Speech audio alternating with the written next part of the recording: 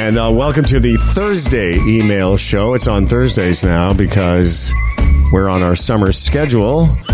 I'm Humble, there's Fred, and this program... Did you want to say something? Oh, I was going to say hello. Okay. Hello, I'm here. Hello. It's no wonder no one's nominated this program. It's not, It's been a long 3-day week. Oh, man. A 2-day week. Oh, 2-day. I'm sorry. Monday was a holiday. Oh, you know what? That's right.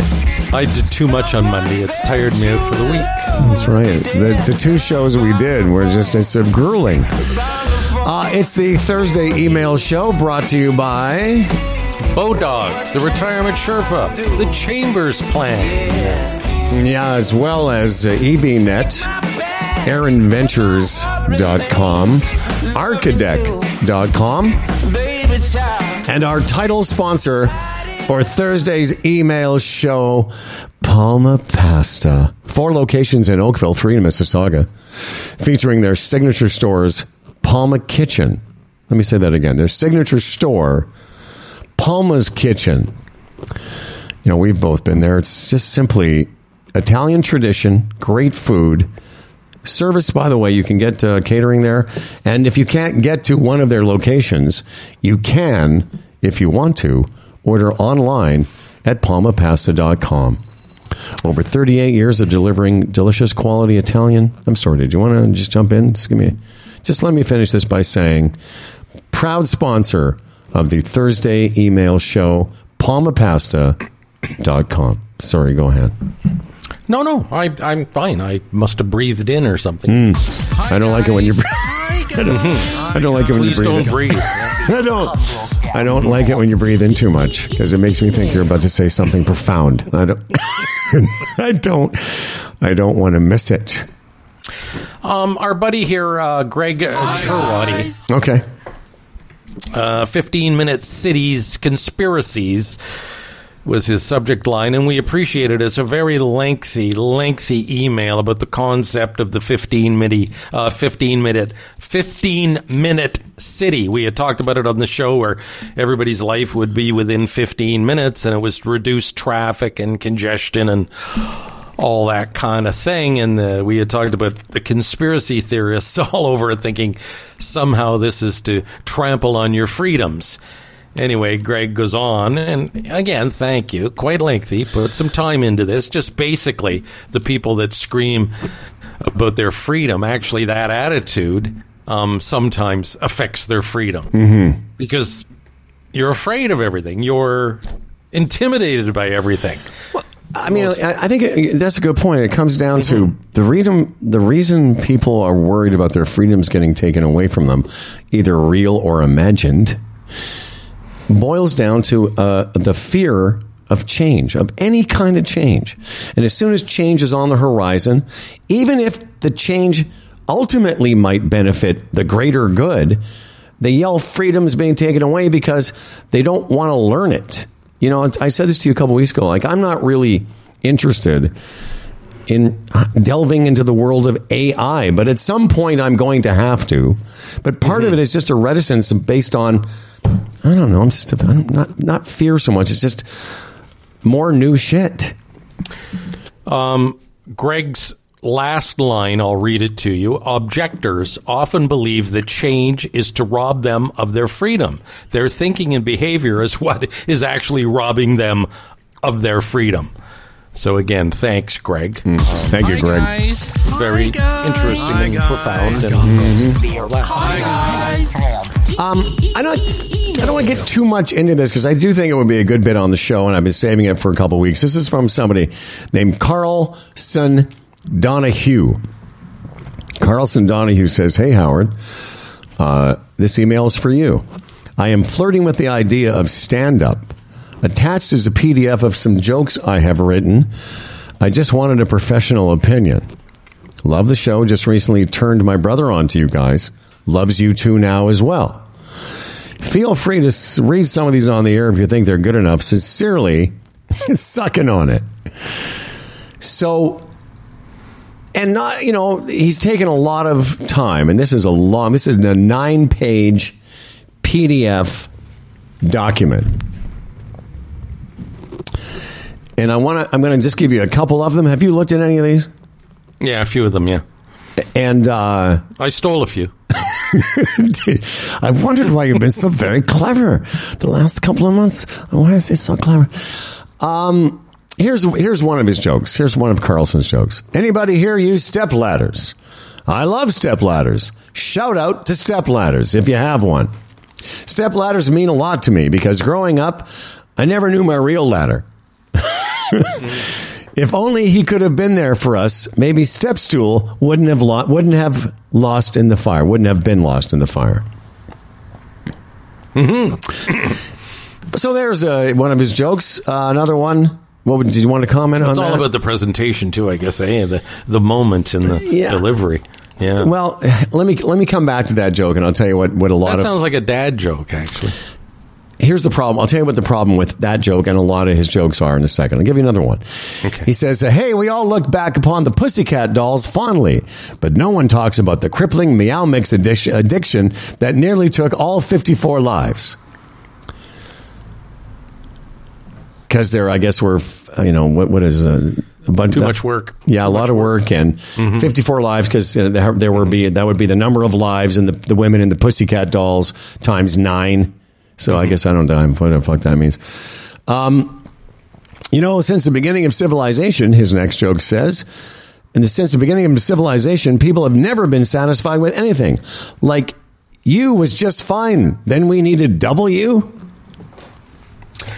Does it say what his regular job is? So here's the problem. Okay, yeah, analyze. Well, it's another one. He goes, I think someone needs to start looking into Giovanni Ribisi. Guy looks shifty as fuck. I'm just saying. See, here's the thing with a lot of new comedians. And I've had this discussion with Spencer, who's done stand-up now like 10 times. Spencer's gone on stage and has a good facility for it. My daughter, Spencer. But I always say the same thing. What's the premise? Because if you're not sure what the premise is, how can you make a fun of something or make a joke about something if people aren't sure why or what you're talking about? In the first joke, he says, okay, anyone here use step ladders? Okay, that's actually the clearest one because instantly we know the premise is step ladders. I mean, and it's, I think, a decent joke. I mean, the problem is, I would say, he says, anyone here have a stepladder? I love stepladders. Then he goes, shout out, all he has to say is, stepladders meant a lot to me because growing up, I never knew my real ladder. That's actually my favorite joke of his. Because you get that he's talking about stepladders and then the joke is kind of cute. The Pussycat Dolls and a lot of the other ones, the premises are so vague. It's just hard to find the humor in it. So, anyway, there's a lot more. Poor guy. He's going to hear this and, feel bad. Well, I would hope not. I think that's good advice. Well, he'll feel bad right. Because of your cruel comment. What was that? You fucking already forgot? What's his job? What's his day job? I'm the one giving him constructive criticism. And you're like, yeah, you fucking day job. Keep your day job. But you see what's happening here. You're the professional comedian, so you're giving him that good, solid advice through critique. I'm just a dick who's trying to be funny on the side. To you. But I'm no funnier than he is. No, you have is very funny. Here's the joke of his. The world is my oyster. The world is my oyster and also a vampire. What the fuck does that even mean? Oh, the world is a vampire. Okay, the world is a vampire. Okay. See, again, if you have to struggle the bottom line is this. If you have to struggle that hard to find the premise, then is it really worth doing the joke? But I'll tell you what, brave guy. If he wants to do stand-up, good for him. Carlson, thanks very much for checking in with us. Okay, buddy, you need a rewrite, eh? So rewrite, send it back to Howard. Well, okay. We're gonna read some of those on the main show. Carlson Donahue. Who knows? Maybe this will be the beginning of a huge career for Carlson. Over to you, Friedrich. Justin Devarn is how you pronounce his name. All Justin Devarn. It's subject matter Trump. Again, I must recommend. Hey, guys. I've thrown this out before, but I really think you should give Mindfuck a read. It's a great book on how Trump came to power via weaponizing AI and marketing and social media to get him in. So many more characters and stuff involved in the book. Again, it's a great read. Let's just hope that some of this band of characters kicks the bucket before the next election. Maybe an OD, a diaper situation where he shits himself on TV and it ruins his cred. That's from Justin. Hundy P since 2013. Well, that's the thing is, like, if he actually did shit himself on TV, half his audience wouldn't believe it. They'd say, well, that was fake. That was deep fake. Oh, no, exactly. That's somebody else's diaper. Yeah, that's Joe Biden's diaper. He would literally have to shit himself, pull down his pants, take the diaper, rub it all over himself, and then say, it's me, Trump, Diaper Man. And even then, they wouldn't believe it. Hi, guys. This comes from Scott Shields. Very long email. We were talking about airline pilot pay. A lot of stuff in the news. WestJet averted a strike last week at the last minute. Lots of stories about what pilots make. He said, Howard, apologies for the longer email, and no need to read it on the air, but as a airline pilot with over 6,000 hours who actually left flying to pursue a different career, I see the issue as just not pay, but experience. And he goes on to talk about how inexperienced some of the pilots were. He said, I was talking about this Buffalo crash, and he said, a lot of airlines now have agreements with colleges and university aviation programs where upon graduation, these pilots are going straight from a Cessna 172, which is what I was flying, and a 177, to the right seat of a 737 with as few as 300 hours. I had close to 700 hours. And he goes on to talk about the industry. There was a lot of talk about how much they make. Some of the more experienced pilots were making real money, $200,000 and $300,000. The problem is some of the new ones, that the starting pay, as he points out, still around $40,000, living in big cities like Toronto, Montreal, Vancouver. And he goes, I could go on for hours and hours. I know a lot of pilots have left the airline industry since the pandemic ended. I know you hate long emails. I'll leave it with this thought. Next time you fly as a passenger on a Canadian regional airline like Air Canada Jazz or WestJet Encore, the total hours of both pilots might not even be 2,000 hours combined. And the last airplane the first officer flew could have been the same Cessna you learned to fly on in Brampton. And then he goes on to wish me good luck in a golf tournament that I did not attend.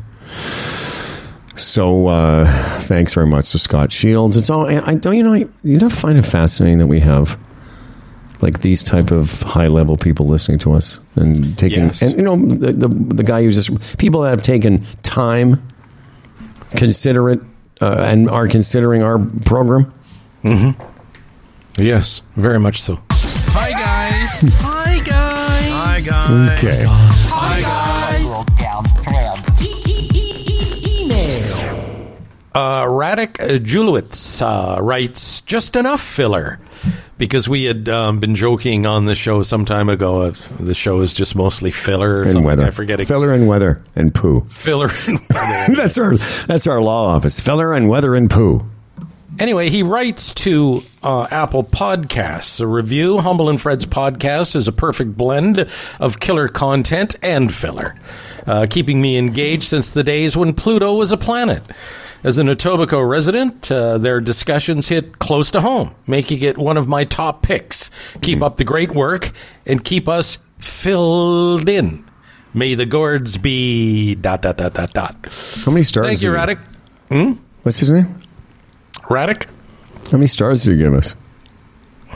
Oh, 5. Ooh, 5-star review. Yeah, that really helps us. Dan started doing that a few months ago on the Extra, but it really does because it moves us up in the Apple iTunes rankings, which is good for us and good for us sponsors. Hi, guys. Hi, guys. Hi, guys. Hi, guys. This comes from our good friend and dude, brother Bill. Hey, Howard, during your interview with our pal Ivor, talking about the Chinguacousy High School reunion, you asked if there would be any finger banging. Mm-hmm. You didn't like that question, did you, Mr. Fred? You thought that was too much. Oh, way beyond, way beyond. Let me tell you, my dear friend, not only was there a lot of FB going on, there was a club for finger bangers and bangees. This is what he's saying. Mm-hmm. Let me tell you, pal, it was a lot more fun being the banger than the bangee.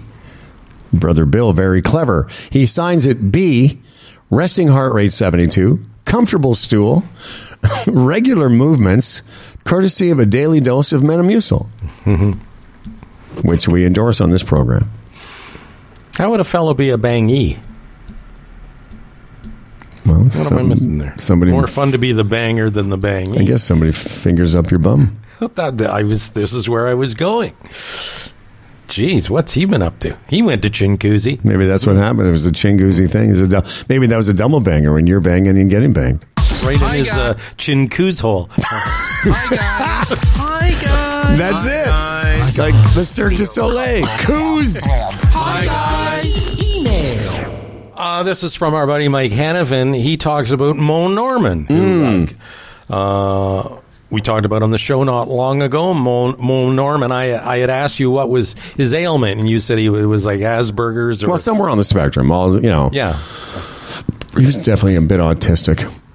He says, "Hi, gents. Heard you talking about Mo Norman. I had the experience of caddying for my uncle, Mickey Baden, former Quebec amateur champion and former Canadian Super Seniors champ. He's now 80. They were in the same group as Mo Norman in the final round of the 76 Quebec Open. Mo was mesmerizing, no caddy, carried his own clubs, non-stop chatter, except when somebody else was hitting. Pipeline, Mo never missed a fairway that round, carried his own clubs. As they say, walked down the fairway, bouncing a ball off the blade of his club. There was a documentary on Mo, right? Not yet. It's being produced. Oh, it's being produced. Yeah, big time American producer. I can't remember the name of the guy, but you'd recognize him. Very, very famous. And drank a steady supply of Coca-Cola, maybe 10 classic small bottles over 18 holes. Yeah. Famous for teeing up a ball on the top of a Coke bottle on the range, hitting the ball without moving the bottle, let alone breaking it, or teeing the ball up on a pencil.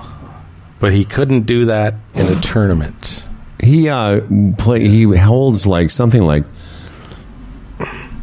won 60 tournaments, like Canadian tournaments.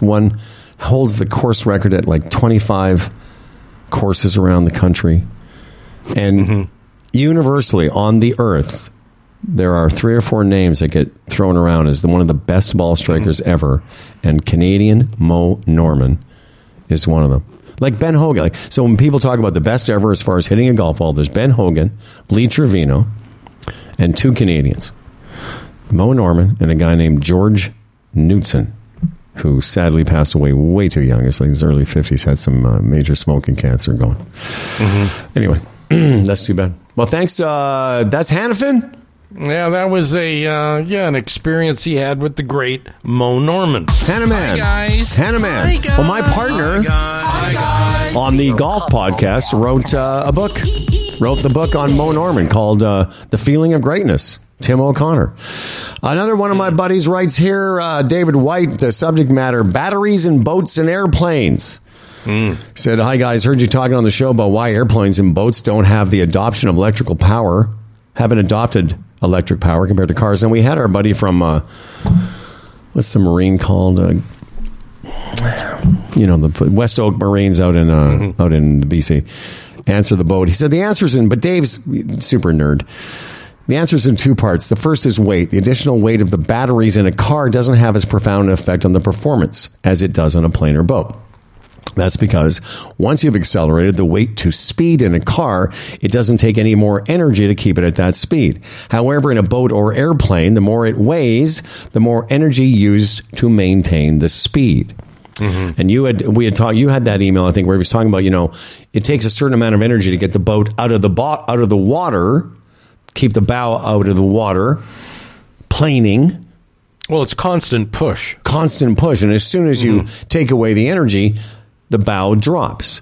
Well, the same in an airplane. you basically go full power to get the thing off the ground. It's only at altitude. Well, you start to pull the power back at some point, but climb power in an airplane is full power. Mm-hmm. So you've got this battery that's going to be working so hard to keep it at that speed. Yeah, at cruise, you're not at full power, but...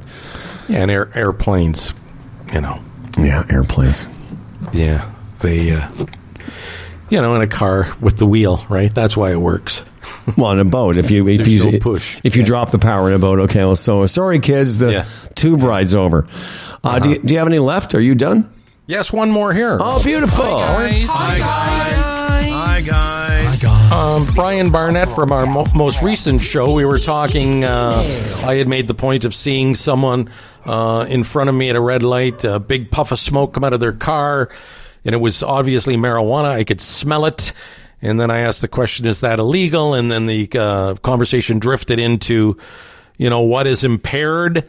Have we driven impaired before? We all admittedly have sometime over our life. And then we were talking about the alcohol level and when it becomes a crime or a suspension. And here's what he replies with.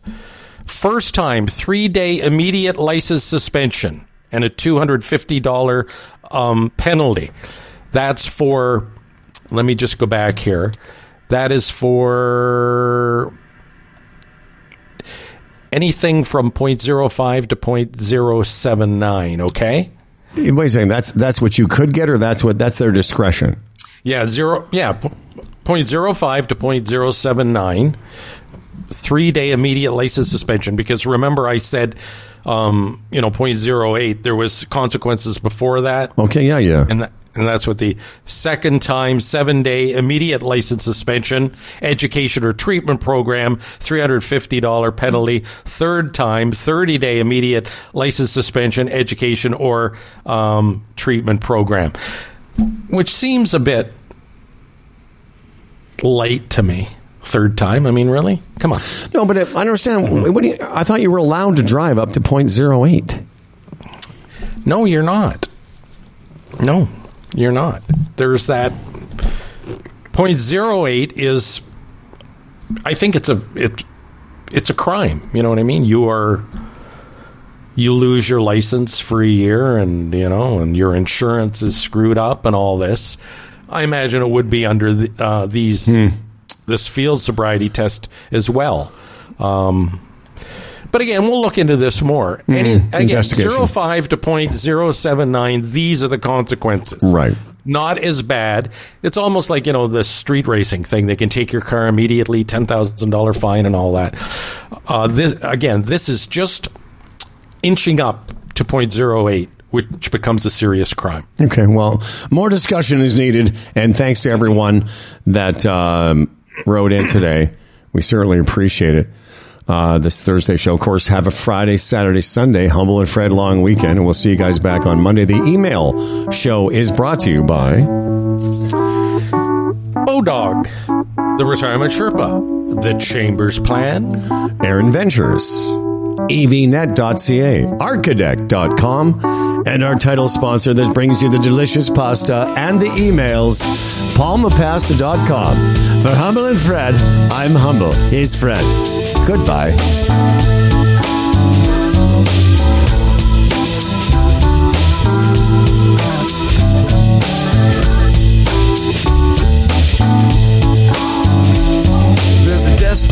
A little up the road from the habitations of the towns we know. A place we saw the lights turn low, the jigsaw jazz and the Get Fresh.